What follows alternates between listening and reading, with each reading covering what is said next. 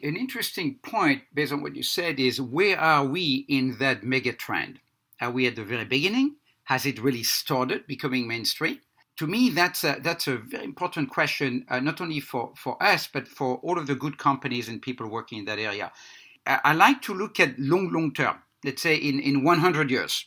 In 100 years, we're still going to die. We're still going to die of cancer, actually, because it's essentially just entropy. It's essentially a disease of the genome, a disease of information. And their disease, in my view, is going to be treated in a computable way based on information. Why?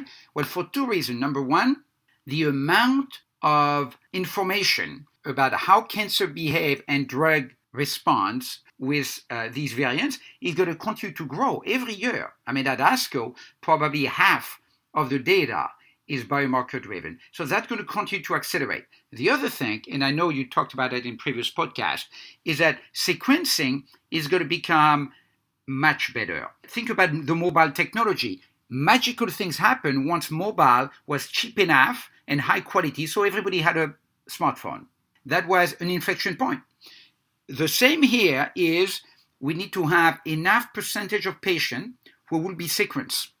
Next generation sequencing needs to get cheaper enough and fast enough. The problem, as you know, is not just the cost, is that it takes 2 weeks.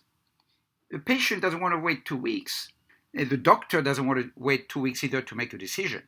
Liquid biopsy and ctDNA, all of these technologies are going to change the situation a lot. The question is, how fast?